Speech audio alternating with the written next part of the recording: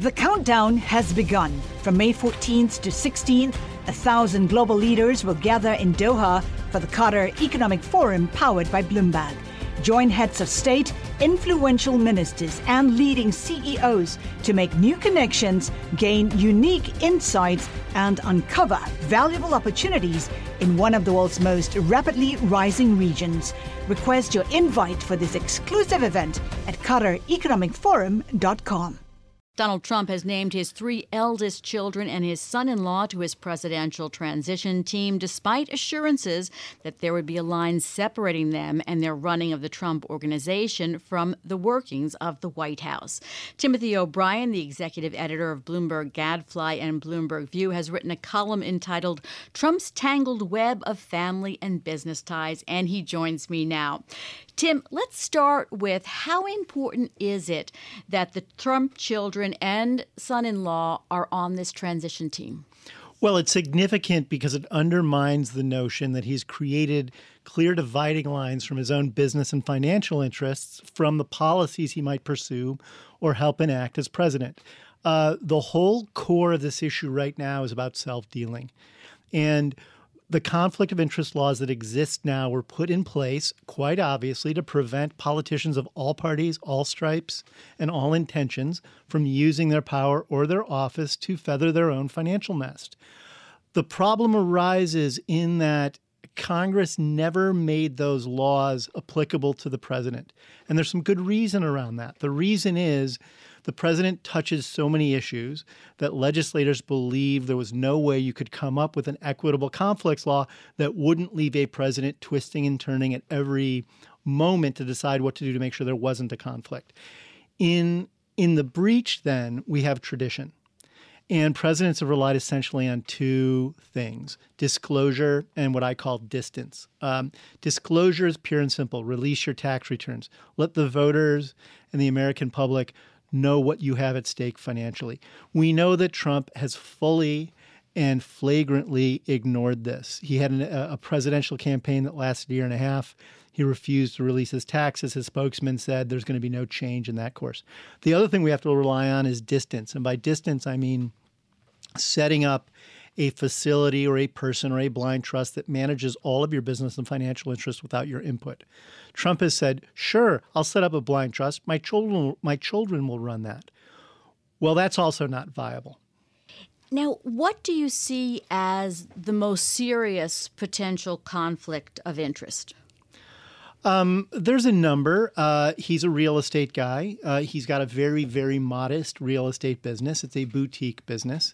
He's never been one of New York's biggest real estate developers, but he has some well-known holdings, obviously. And he's going to be involved with tax code that would affect how the buying and selling of properties are affected.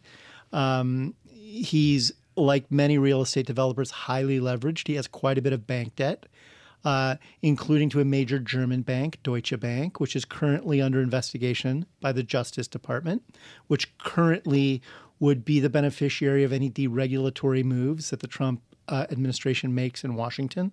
And of course, that would put him in a position to benefit from a lender treating him well because he treated the lender well.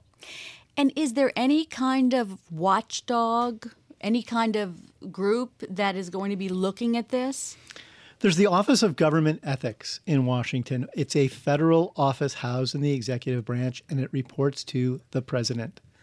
It can suggest guidelines. For example, OGE has said that you can't have a blind trust that your children oversee or any family member oversees, that it undermines the whole notion of a blind trust.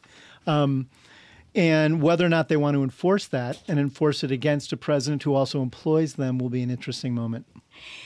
Also, I was reading in your column that he hasn't necessarily ruled out having his son-in-law involved in administration. Well, all the children are on the transition team. They're involved with appointing 4,000 people to the federal government. They, by virtue of those positions, now have skin in the policy game. He's asked for security clearances for his children. They don't need it. Why he's asking for it is a little bit beyond, but nonetheless, it shows that he's not creating clear divisions between his family and the federal government. Rudy Giuliani on CNN over the weekend suggested that none of this applied to Jared Kushner, Trump's son-in-law, because he's got his own business interests. But the reality is that Jared Kushner is married to Donald's daughter. So does Donald talk to Ivanka about policy, but Jared about business? Or does Jared talk to Ivanka about business, but not about policy? It all gets very confusing. Finally, in about 45 seconds, what is your looking forward? Do you think that there will be something coming out, some kind of a structure before the presidency? I think it would be useful for Donald Trump to show that he stands strongly in the tradition of his predecessors in the Oval Office, and he discloses his taxes to the American public, and he acknowledges strong divisions between business and policymaking. But I don't expect either of those things to occur. Thank you. That's Timothy O'Brien. He is the executive editor of Bloomberg Gadfly and Bloomberg View. And if you want to read more of his columns, go to ViewGo on the Bloomberg terminal. That's it for this edition of Bloomberg Law. I want to say thanks to my producer, Mark Siniscalchi, and my technical director, Reginald Bazile. And coming up next, we have Carol Masser and Corey Johnson. Carol, what's up? I wanted to continue your conversation with Tam. Really interesting, isn't he? He's great. We're going to try and continue that. We're going to take a look at that transition team, what it means for the next administration. We've also got the CFO at Napster. They've got some new partnerships with Sprint and some others. So what are the implications for the company? But we got a lot going on the next couple hours. June, all right, back that's to you. Bloomberg Markets with Carol Masser and Corey Johnson coming up right here on Bloomberg Radio. Stay tuned for all that and more. This is Bloomberg. The countdown has begun. This May, 1,000 global leaders will gather in Doha for the Qatar Economic Forum powered by Bloomberg, held in conjunction with our official partners, the Qatar Ministry of Commerce and Industry and Media City Qatar, and premier sponsor QNB. Join heads of state, influential ministers, and leading CEOs to make new connections and gain unique insights. Learn more at QatarEconomicForum.com.